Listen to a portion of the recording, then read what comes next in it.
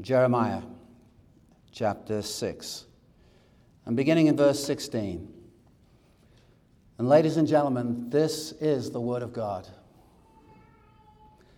Thus says the Lord, stand by the roads and look and ask for the ancient paths where the good way is, and walk in it and find rest for your souls. But they said, we will not walk in it. I set watchmen over you, saying, pay attention to the sound of the trumpet. But they said, we will not pay attention. Let's pray together. Gracious God, be merciful to us. Show us your will and enable us to do it. We trust not in ourselves, but in Christ the Lord and in the power of the Holy Spirit. Accomplish all in your holy will. We ask it in the name of the Lord Jesus. Amen. Please be seated. Light dispels darkness. When the light of God's word shines into places of spiritual and cultural darkness, it transforms people. It transforms families, transforms nations. It doesn't matter how long the darkness has been. When light comes, darkness is dispelled. Like a hostile, renegade, usurper to the throne, it must submit. Darkness must submit, bow its head, and walk away in shame. Light dispels darkness. Darkness is the shared experience of people without light. Such was the case before the Protestant Reformation. The Bible wasn't known. In its place, religious superstition, religious tradition, and falsehood reigned. The Reformation brought God's word and the gospel back into the hands of the masses. Man-made traditions that had kept the people in darkness, in bondage for centuries, were now exposed by the light of God's word. They could be seen for what they really were. Entire nations were swept in the wake of this Reformation. Those that were held captive in the darkness were now exposed to the truth, and dramatic change occurred. Outside of the book of Acts, this was the greatest move of the Holy Spirit in the history of the church. Our world would never be the same. A Latin phrase, post tenebras lux, encaptured the entire Reformation, which meant after darkness, light. Here's what Psalm 119 verse 130 says. The entrance of thy words giveth light. It giveth understanding unto the simple. The Reformation was a back to the Bible movement. Now, it was not a revolution. We must be clear about that. It was reformation, not revolution. Revolution says, let's get rid of everything. Let's start again. Let's start afresh. Let's bulldoze everything and start with something new. No, the Reformation was not a pursuit to find undiscovered territory, but a rediscovery of the faith that was once for all delivered to the saints. It was a returning to the ancient paths. It was going back to that which was historically found in God's Word. I once read of a couple who bought a home on some land, I believe it was Texas, and arriving at the house and looking out the window, the wife did not like the fence because it obscured something of the view. The fence was about 50 yards from the house, and she asked if her husband would hire a crew to remain for a couple of days, remove the fence, and all would be well. Well, that's what happened. The only problem was they woke up the next day and a large and seemingly ferocious bull was right outside their front door, banging on the front door, tearing up the property. The couple were obviously frightened and now captive in their house. The removal of the fence meant that the bull in the adjacent field, which they had no idea was there, could now wreak havoc. Fortunately, they were able to call the owner of the bull to get the bull under control, then call the crew, and there was laughing on the other side of the phone conversation, as you could understand, call the crew back to erect the fence once again, and for another 3 or 4 days, the crew were erecting the fence. All was well once again. There's a moral to the story. Before you move a fence, find out why it's there. Find out why it was erected in the first place. Jeremiah 6 says, "Stand by the ways and see and ask for the ancient paths. Where the good way is, walk in it. You'll find rest for your souls." The ancient paths are the tried and proven truths of God, who He is and what He's done. We live in a day, an age of innovation, changes. The changes we've seen, even if you're 15 years of age or if you're 90 years of age, what you've seen is remarkable. What we've seen in the last couple of centuries is nothing less than breathtaking. Society has witnessed the move from the horse and buggy to the Concorde, and indeed even space rockets. There's no doubting the progress. In the realm of information, just in my lifetime, we've moved from physical paper maps, do you remember those? To using our phones to get a voice telling us which direction to go in the next 10 yards. What we have available. I was just using that feature last night. Finding a place and someone with a voice telling me left now in 50 yards. We can learn about our world in ways that are so dramatic. You want to learn about a lion, you used to have to go to the library and go there, and hopefully when it was open, you might have a question on Thursday night. Didn't matter. The library wasn't open until 9 a.m. on Friday. You went sometime on Friday, and hopefully the book on the lion was not being used by someone else. Now, we can find out about the lion, a specific lion, and hear it roar and see it coming towards us. It's amazing what technology has done. But I want to make this point. Innovation is not always a good thing. Robert Schindler, in March 1887, which was some time back, in the Sword and Trowel, Spurgeon's magazine, wrote this: "The content of the Christian faith does not continually change. That which is true is not new, and that which is new is not true." Again, the Reformation was a reformation, not a revolution. And the message was this: let's get back to the Gospel of John, to the Gospel writers. Let's get back to Peter. Let's get back to Paul. Let's get back to Jesus. Let's get back to the Bible. And let's discover the truth found there and build our life and our thinking on it. The Reformers hammered stakes into the ground like pioneers, establishing the truth of God's Word in the everyday pattern of the life of the church. Central in the Reformation was a return to the true gospel of Jesus Christ. The gospel, which is the power of God. God has not said His power is anywhere else. You want more power in your life or in your ministry, get a hold of the gospel and proclaim it. The gospel doesn't give you access to the power. It is the power of God for salvation. Can you say amen? Amen. What is that gospel? The gospel about God, what He has done, who He is and what He's done. God, the second person of the Trinity, came into this world, was born of a virgin whose name was Mary. He lived an absolutely flawless, perfect life, fulfilling the law of God, the demands of God, what God required of His people. He was Israel in that sense, and He did all that Israel was commanded to do under the law. He kept the law.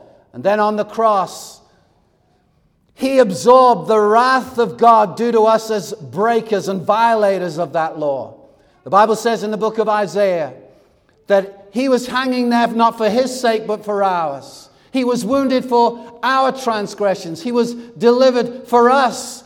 By His stripes we were healed. He did it for us. He was the substitute, the Lamb of God.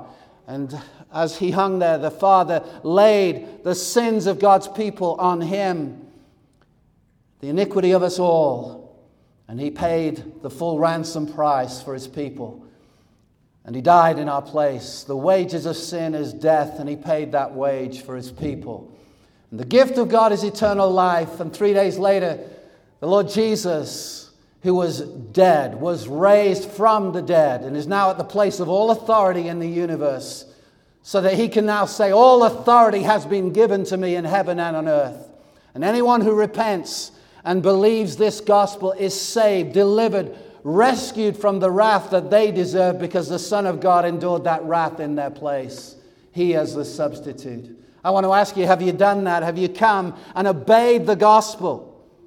There's that language in Scripture about obeying the gospel, because it's a summons. Come, you must come. Have you come? Have you come to the Christ who alone can save? We must be clear on the gospel, and we must say it and print it and write it and sing it. Get that gospel out. An unheard gospel is not good news to anyone. They must hear. How shall they hear without a preacher? Faith comes by hearing, and hearing by the word of God. I appreciate the fact we've got the Bible in our hands, but we need to get the Bible in the ears of people and let the Holy Spirit do what He will to save those whom the Father has given to Jesus in eternity past. All that the Father gives me, Jesus said, will come to me. And it takes the power of the Holy Spirit to bring people to Christ. But He does it through the gospel, not through mood settings, musics of men and the settings of just get them in the right framework and they'll come into the kingdom. No, it takes an act of God, and it takes the word of God. You're born again of incorruptible seed by the word of God. What you win them with is what you win them to. I want to win them with the word of God, that they might be saved. Because I'm sure you don't want fake Christians. To get a true one requires a miracle. And it takes God's word. So preacher, preach the word. In season and out of season. In other words, when they like it and when they don't. When everyone's applauding, well done, pastor, great sermon, and everyone's walking away saying, I'm not going to hear you again if you mention this blood of Jesus thing. No, you preach the word. You stay at your post no matter what men may do. And you be faithful. If He is pleased, it does not matter who's displeased. If He's displeased, it doesn't matter who's pleased. Amen. So, going to God's word, they got hold of the gospel, and it was not a new invention. It was a returning to the ancient past, the early church. It was the people of the New Testament and the message of the New Testament. But they went further, these reformers, and they sought to understand, what has God said regarding His worship? What should the worship service look like? And rather than throwing everything out, they went to God's word and said, is what we are doing found there? Is it found in Scripture? With Scripture as the standard, they are to come under it. And the worship service is not ours, it's His. It's His divine worship service. And He has outlined what He wants in the service. He says the people must praise me. He said there must be the reading of Scripture. He says these certain things, and we say, yes, sir, rather than that won't work today. No, it's not about how many people can fill the pew. It's about people coming to Christ. And if they're going to come genuinely, it's because the word was preached, because that's the means that the Holy Spirit uses to save His people. Amen. Preach the word. Well, your sermons are too long. Your sermons are too short. Okay, but was the word there?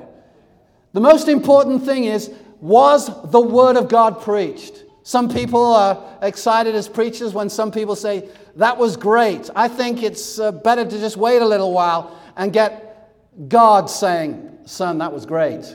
I want that to be true, where He can say, son, they may not have liked it. You might have lost a few today, but that was great. My son lost a few. You read John chapter 6. Never did he lose a true sheep, but he lost people who didn't want what he said. And the conscience that I can live with is when I lay my head on the pillow at night, on a Sunday night, people might have been excited and they might have left over what I said. But I know what I said was true today and will be true 30 years from now and after my death. I told you what the Word of God says. That's what church should be. That God would have the right to do what He wants in the service. What a thought. You see, everyone has an order of service. It's called liturgy. It's actually a biblical word. We shouldn't be frightened by it. And some people in various sectors of the church have been raised with a lot of liturgy in the sense of it looks like we do this every week and there's nothing to it. We just go through the motions. It's just something we do by rote. You know the word rote.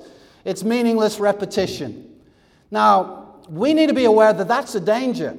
And there's some people from that sector of the church who look at what the Scripture says regarding what should take place and they say, well, we don't want liturgy. I'm just going to say it's like saying, I want water, but I don't want the wet. The wet comes with the water. You can't say to the waiter, I'd like some water, but can you hold the wet? No, you have a liturgy. We have a liturgy. Even in our private devotions, we have a liturgy, whether it's just, I read my Bible and say amen. That's a liturgy. That's an order of service, so to speak. And so the normal liturgy in many churches is you come in and someone just strikes a guitar and you sing 3 or 4 or 8 songs.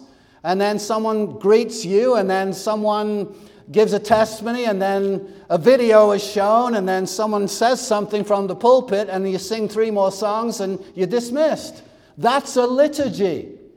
I remember being brought up there's this sector of the church of liturgy, and we go through this every week, we say this every week, and it can become dull and repetitious and rote. I was on the other extreme. If you know something of my background, I was a pastor and, dare I say it, a TBN host. I'm not sure it gets lower than that. Trinity Broadcasting Network. Hosting 2-hour live programs, telling people to call the number on the streams. The number on the screen. My sins are many. But that was the extreme. I went to a church, believe it or not, where it was actually said one time, it must really confuse the devil that there's not an order of service because he doesn't know where to interrupt. That was the thinking. And you have no idea where the service is going to go. You don't even know if you're the preacher. And that's how it was. And out of this little village church, they had more than 10, probably as many as 15, 18 international ministers that came out of this environment. And I was one of those ministers that grew up in that realm where you went to church and you came ready to preach. That's how they interpreted be ready in season and out of season. Be ready at all times. 2 a.m, be ready. All right, let's go to the Gospel of Matthew. Yeah.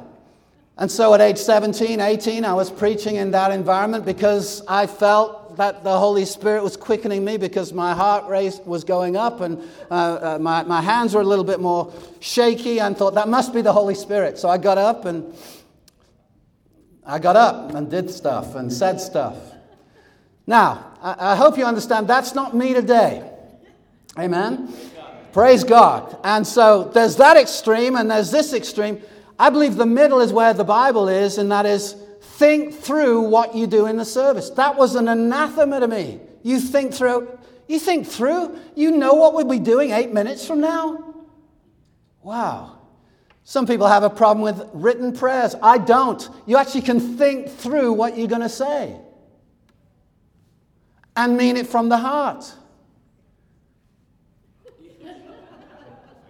And you might be quoting Saint whatever from whatever who lived wherever, but because the words resonate in your own heart, you can say them and they be meaningful. What we don't want is meaningless repetition. Our Father which art in heaven, hallowed be your name. You know what I'm saying? We can do that, but let's avoid that. No. Every word of the Lord's Prayer is precious. Our Father. Oh, I can call him Father who art in heaven. I don't see you, but you're there. Hallowed be your name. Do you know that's an actual prayer of petition? Let the name of the Father be hallowed. We could go on, but we've got to get to other things. What we understand as we read our Bible is that God takes the worship service seriously. We've already had in our reading this morning Leviticus chapter 7. Leviticus is a hard book to read through, but it's very exciting if you're a Levitical priest because it's a manual on how to stay alive. It really is. And Nadab and Abihu tried something new. They mixed things that should not be mixed in the worship service and God says, you're dead. He takes it seriously. Now, because that does not happen in every service, we kind of think that God's got over that. Let's be reminded that it was the New Testament where people died in the service, Acts chapter 5. Ananias and Sapphira, that's New Testament. All they did was lie. All they did was lie about what was in the offering. Oh, we gave everything. We are so committed. And Peter said, why have you lied to the Holy Spirit? You've lied not to men, but to God. And that was the last thing they did. That's New Testament.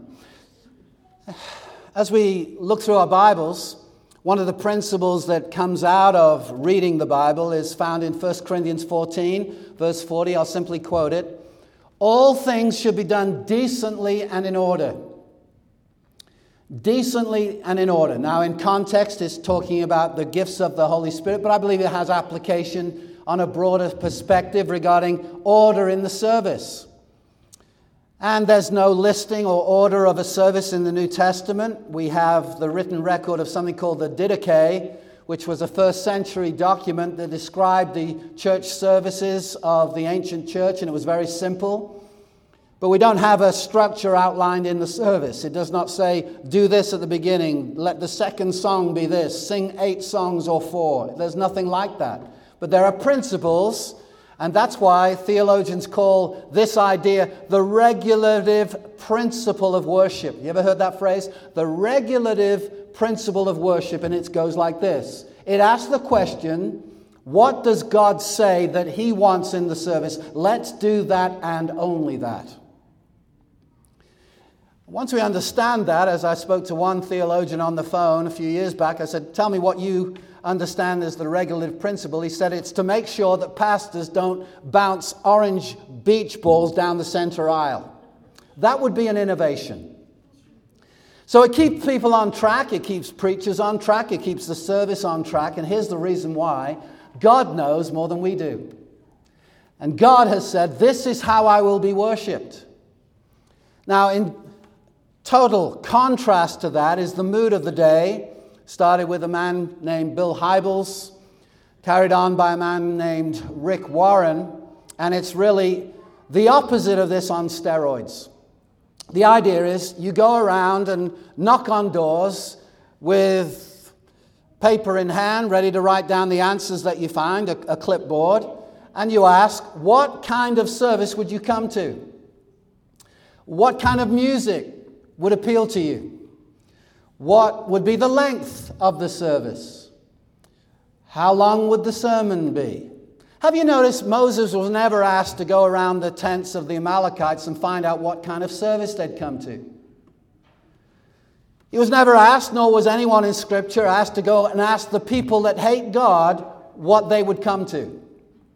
I was once pastoring in a church, and we had the greet time halfway through the service before the sermon.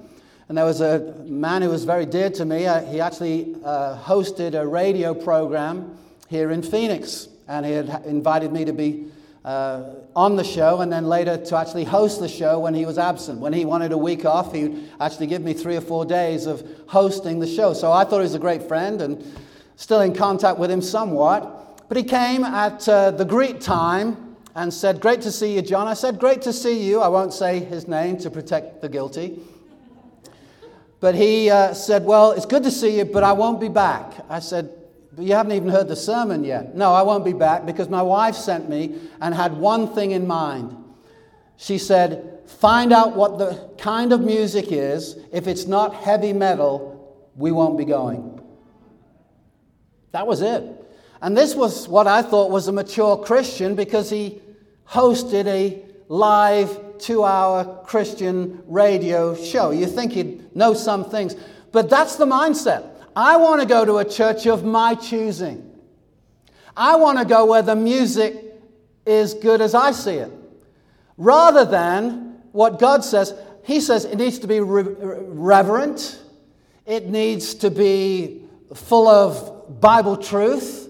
It is a glorification of Him. It's songs about Him rather than about us. It's songs, as we see in heaven, of worship of the Lamb. It's not anything else. Oh, how good I am. It's not Jesus is my girlfriend kind of songs. Do you know what I mean by that? I'm not the first to come up with that. But you can come across words in the songs that could be either for the Lord Jesus or for Tanya. Just substitute Tanya. Oh, how I love you. I need you. Can't get along without you. No. The reformers, going back to the scriptures, were saying, no, what does God say? And what does worship look like in the Psalms? What does it look like in the New Testament? And it's all about God and His glory and the gospel, and worthy is the Lamb who was slain. That's what we'll be doing in heaven. And so I don't believe we should design our worship services for people that don't exist. Seekers. That's a strong statement. But the Bible says there are none. Romans 3:11 says there is no one who seeks after God. Literally, there is no God seeker. So why would you design a service for people that don't exist? But people are seeking. No, they're not. They're running from the true God. They're not seeking Him. Oh, no. I know someone. 4 years ago, he's a Methodist. 3 years ago, he's a Mormon. This year, he's a Buddhist. He's really seeking. Well, why? He's a Sikh now. No, he's found 4 different avenues to run away from God, except he could be in the kingdom nearby if he's a Methodist. I jest. Hey, look, the Lord has a sense of humor. Look in the mirror. Amen? Amen. Amen. Praise the Lord. If you can't say amen, say ouch. Praise the Lord. Ouch. Amen. So, religions of man are attempts to run from the true God. That's the nature we're born with. And we must understand that. After Adam's sin, he fell, and all that would come forth from Adam and Eve are born sinners. We're not sinners because we sin. We sin because we're sinners. And therefore, by nature, we don't want the true God. And every attempt at religion, other than being based on the true God and the true gospel, is an attempt to hide from the true God. But there is one seeker. I said there were none. There are none found among men. There is one seeker. John chapter 4, verse 24, Jesus said to the woman of Samaria, God the Father seeks those who will worship Him. He seeks those who will worship Him in spirit and truth. So there is a seeker. And the Father is seeking true worship. Worship of the heart, worship in spirit, worship in passion, not rote. But He also wants worship in truth, in reality, that which conforms to reality. It needs to be true to Scripture to honor Him. He's declared, this is who I am, and this is how I will be worshipped.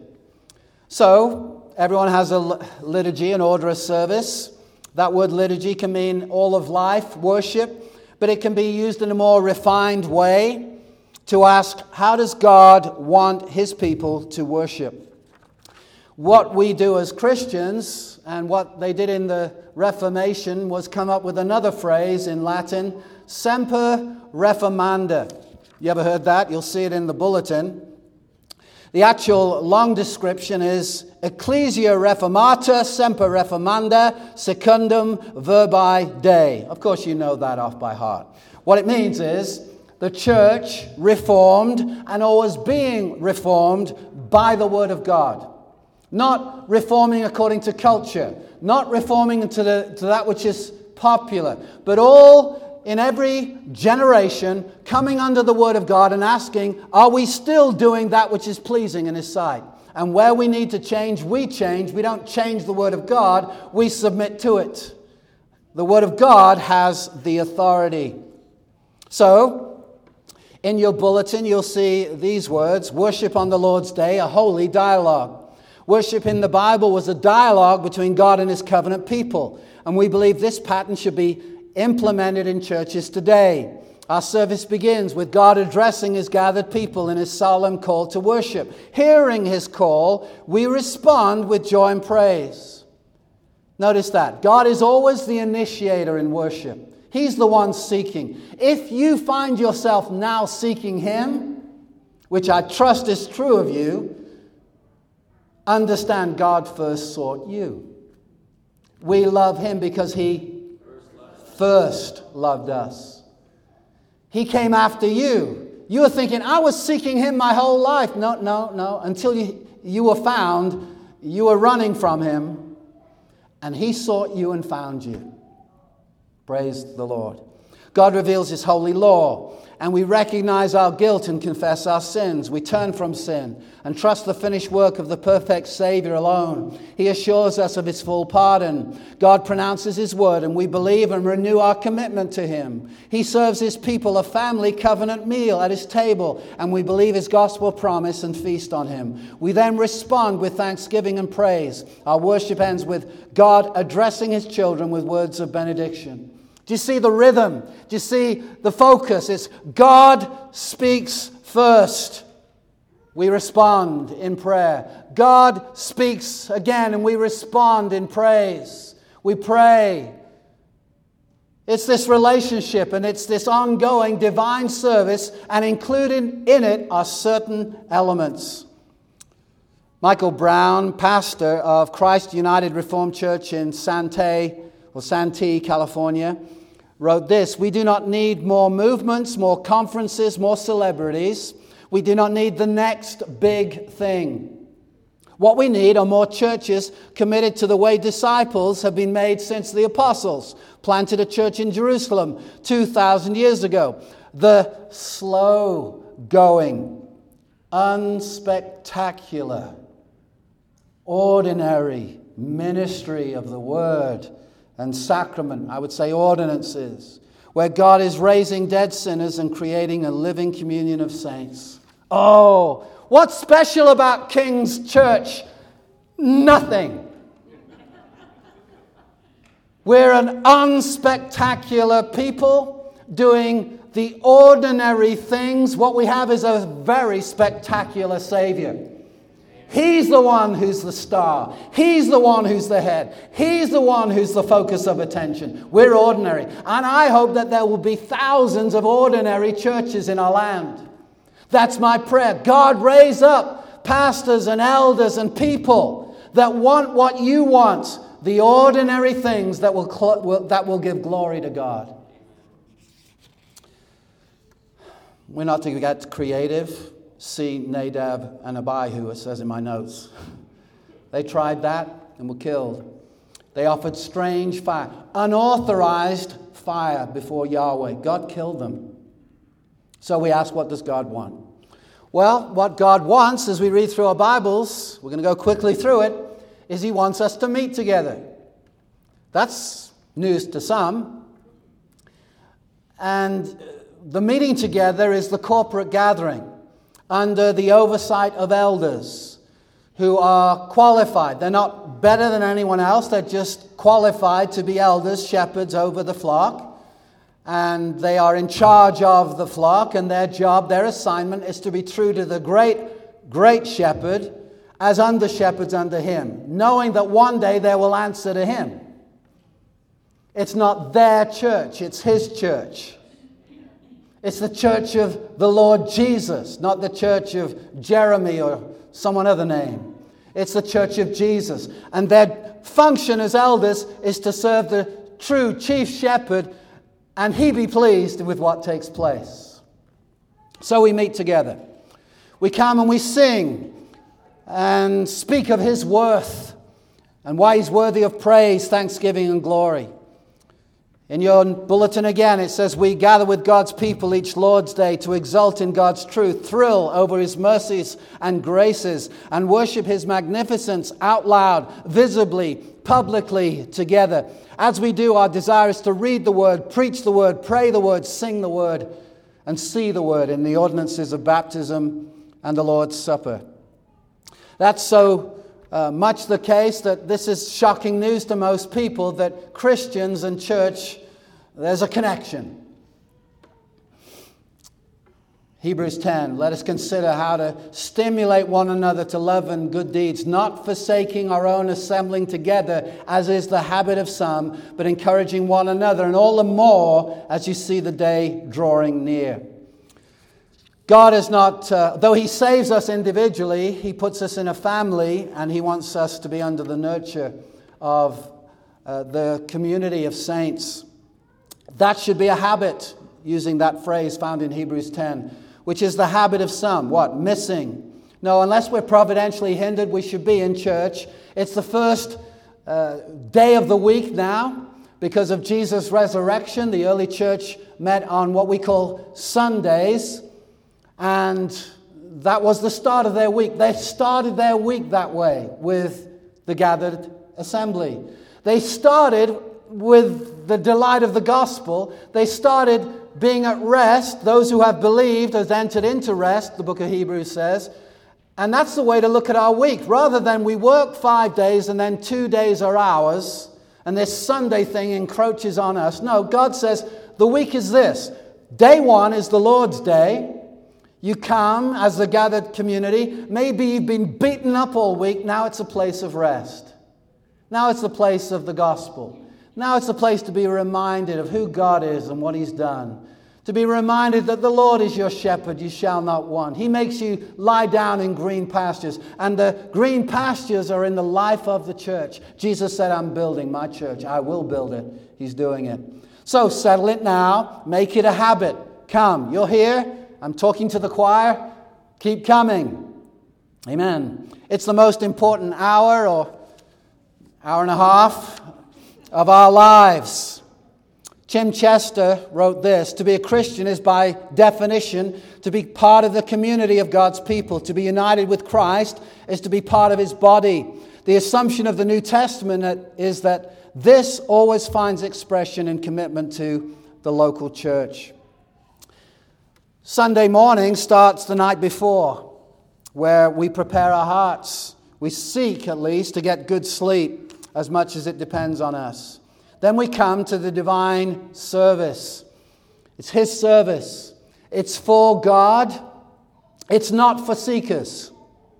Because there aren't any. We've established that. The Bible says there aren't any. I'm good with that. So, you're seeking God. Be very sure God sought you. We wouldn't want the true God outside of God working. One man said this: the idea today is that you design the church for unbelievers, and that is completely foreign to the Bible. Not just Old Testament, New Testament as well. R.C. Sproul said this: it is the task of the pastor and of the church to feed the sheep. If someone who's not a sheep comes in, that's fine, but we're not going to change the menu and give the sheep goat food.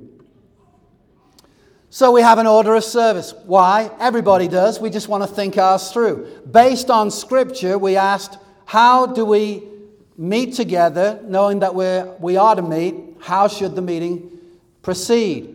It should be shaped by the Word. It should be shaped by the gospel. We've established that. Before the service, so that the rhythm of worship is not interrupted, we've decided to have the announcements then. Before the service officially starts, so that the actual worship service is this divine church dialogue. Then we greet one another. Why do we do that? Well, Romans 16:16 says, greet one another. Greet one another with a holy kiss. Now, the kiss, I believe, is a cultural mandate rather than a universal one. That would be very strange in our culture. It wasn't in theirs. It's not strange in France, but we're not in France. When would we do that? Well, when we see another Christian at the mall? No, I think it's natural to say when we gather. To follow Christ is to follow His Word and to love other Christians. And it's a sign of saving faith. 1 John 4, verse 20. It grounds our worship in reality, loving God and loving people. So we've established that. Then we come to the worship itself. Now worship, John MacArthur outlined it as worship is our innermost being responding with praise for all that God is through our actions, attitudes, thoughts, and words based on the truth of God as He has revealed Himself. Jonathan Gibson writes this: worship is the right, fitting, and delightful response of moral beings, angelic and human, to God the Creator, Redeemer, and Consummator, for who He is as one eternal God in three persons, Father, Son, and Holy Spirit, and for what He has done in creation and redemption, and what He will do in the coming consummation, to whom be all praise and glory now and forever, world without end. Amen. That's defining what worship is. It starts with the call to worship. God again initiates worship. And this specifically is the triune God calling us to worship by means of the Scripture. God speaks through the Scripture. God the Trinity. If you were in the ancient world and someone invited you back to their house and you accepted the invitation, you might go, say in the city of Ephesus, back to someone's home, and the husband, the father of the home said, "We're here as we're gathered to honor the goddess Diana." That's your cue to leave. You'll be served these feasts, and in everything, Diana will be honored. That's your cue to leave. Here in the Christian church, it's God saying, I'm the triune God. If you got a problem with that, okay, but that's the only God who's going to be worshipped in this service. It's setting the stage. And the service begins and ends with the triune God addressing us. He calls us to worship, and the triune God at the end of the service gives us His benediction. Bene, good, diction, word. We have dictionaries which define words. Benediction. The benediction is God's good word to us. He pronounces blessing on us. Who does? The triune God. The service begins and ends with the triune God addressing us. One God, three persons, Father, Son, and Holy Spirit. That excites me. I never had that when I was over there. And if you've had it since you were over here, don't do it by rote. Say, oh, the triune God is blessing me. He has all authority in the universe. He's sovereign over all. And He's blessing me? How precious is this? Scripture is read as He calls His people to worship. Again, He initiates. You see, we come on the invitation and summons of the King. Again, that's a biblical principle. We don't just run into the presence of God. We come because He calls us and has given us the invite in the person and through the work of His Son. We're invited guests summoned to appear before Him. And so the service does not start with music. It does not start with prayer. It starts with God calling us to those things. Prayer can follow as a response to His call. And as you see this, you see the richness of the divine worship service. Psalm 47:5, God has ascended with a shout, the Lord with the sound of the trumpet. Sing praises to God, sing praises. That's God addressing humanity, saying, when you come, sing praises. Book of Psalms says, enter His courts with thanksgiving in your hearts, His gates with praise. That's the right protocol. If you were to go to England and were invited by the King now to have time with Him, there is a protocol. That was true when the Queen was reigning. There was a 10-minute instruction before you ever got to see the Queen as to how you will approach her. You don't talk until she talks first. Interesting. You don't offer your hand to handshake unless she does so. You wait for her invitation. You don't pat her on the shoulder and say, great to see you. There's protocol. There is heavenly protocol. And He says you don't have to go to the Amazon and get some fruit that only 3% of the population will ever see. No, you come with praise and thanksgiving. That's the right protocol. We rejoice with trembling. There should be a reverence even in our rejoicing. When the Queen enters a room, all are in attendance have to stand. Men are to bow, women are to curtsy. USA citizens need not comply with this, we're told. Only the Queen's subjects under her rule. That's protocol. When first meeting the Queen, this was the case. I'm sure it's the case now with the King. She should be addressed as Your Majesty, and then afterwards as Ma'am. So the first time you address her, it's Your Majesty. Afterwards, you may say, Ma'am. Hey, great to see you, Lizzie. That wouldn't have worked. We can come boldly to the throne of grace, to a King who's far more superior and far more majestic than any earthly king. He is the King of all kings. He is the Lord of all lords. We sing songs that are theologically rich and are true. If it's not true, we shouldn't be singing it. Amen. It should be dripping with Scripture, or else Scripture-based truth. Hymns that have been sung through the ages, for sure, because church history didn't begin in 1947, or even 1980, or even 2002. And these songs should be congregational rather than performance. Again, that's what came out of the Reformation.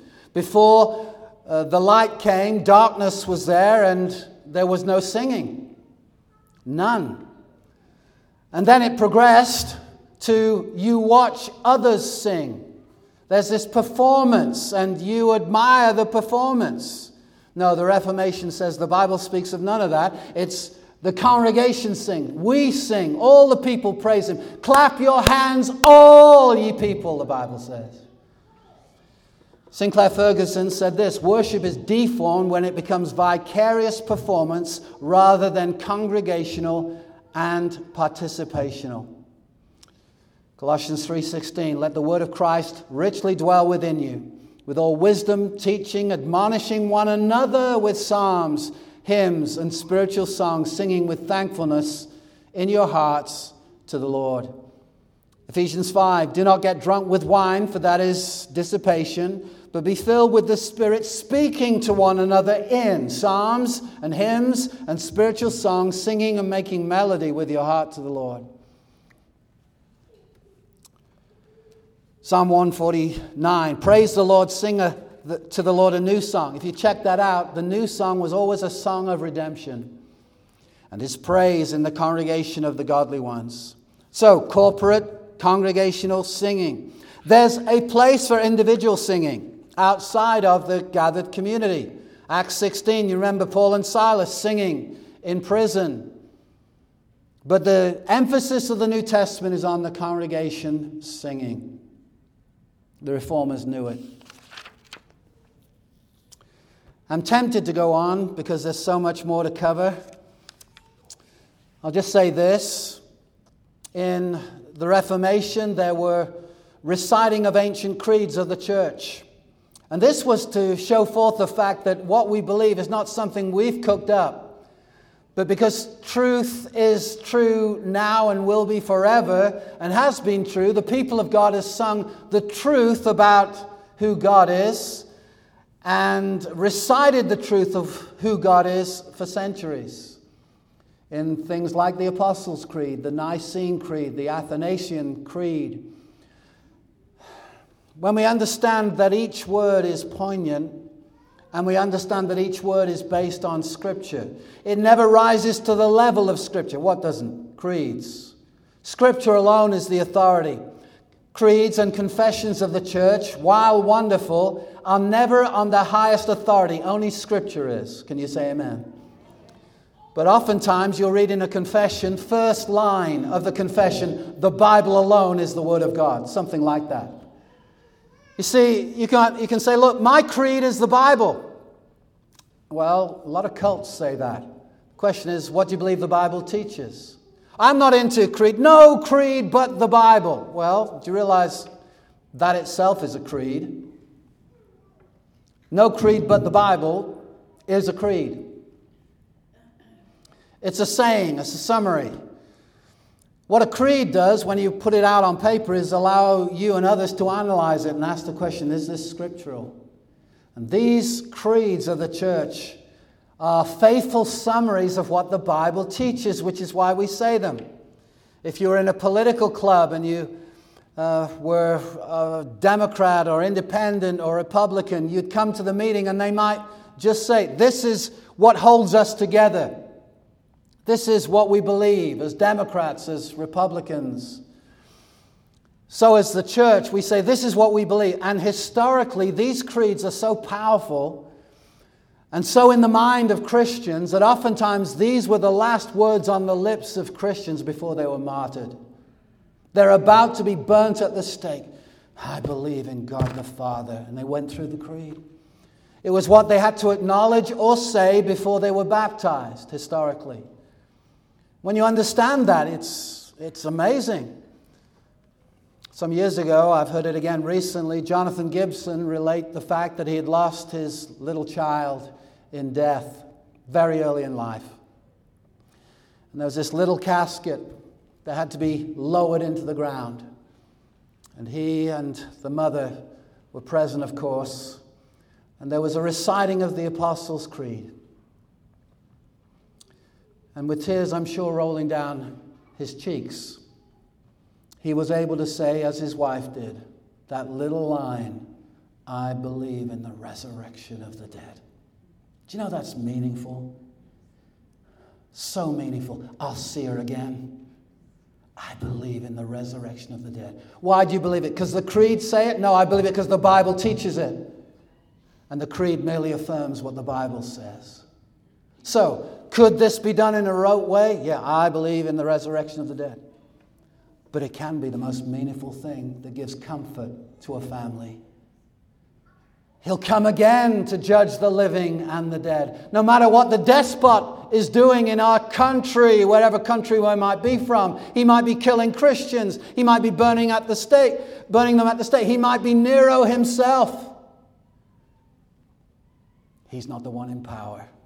And one day he will answer to the King of all kings, the Lord of all lords, the President of all presidents, the Emperor of all emperors, the Lord Jesus. We'll stop there and we'll continue this.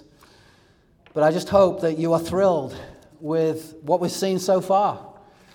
That God can and does regulate His word, and we are to regulate our service according to His pattern.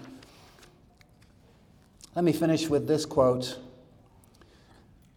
Knowing that we don't have to choose between reformation and revival. I want revival. How about you? I believe it's the only answer for America. The people begin to understand who God is and the gospel is and have the ramifications of all that. But we don't have to choose between revival and reformation. John Williamson Nevin said this: real revivalism is the extraordinary blessing of God on the ordinary means of grace. The preacher just preaches the word, but something happens because the Holy Spirit superintends that word, stirs the hearts of His people so that they want the true God and no one else. That's the work of God. The preacher the week before might have preached similar words. He might have preached it in another place and not seen any results, supposedly. But when the Holy Spirit comes and attends the word, people are desperate to hear a word from God. Tell me what the word of God says. I want to be saved. How do I get saved from the wrath I deserve? And the word comes, and it's the balm. It's the thing that soothes. It's what we hunger for. I pray that there'll be a great revival in our land, but not outside of the true proclamation of the Scripture. Let me finish with Charles J. Brown. He was a minister in the Church of Scotland during a season of revival. And he quoted an eyewitness account of the power of God's grace in the Scottish churches at that time. Here's what he wrote. It was a common thing. As soon as the Bible was opened, after the preliminary services, and just as the reader began, here you will observe it was the simple reading of the word without preaching, just the reading of His word. Such was the power upon the minds of the people that it was a common thing. as soon as the Bible was opened, after the preliminary services, and just as the reader began, for great meltings to come upon the hearers. The deepest attention was paid to every word as the sacred verses were slowly and solemnly enunciated. Then the silent tear might be seen stealing down the rugged but expressive countenances turned upon the reader. The word of the Lord was precious in those days. It's not by might, it's not by power, it's by my Spirit, says the Lord. Rather than this highlighting the eloquence of the preacher, it elevated the Lord Jesus in the sight of the people. How does he do it? Through the means of the divine worship service. Let's pray together. Lord Jesus, stir our hearts for true worship of the true God. Be glorified in this, we pray. In Jesus' name, amen.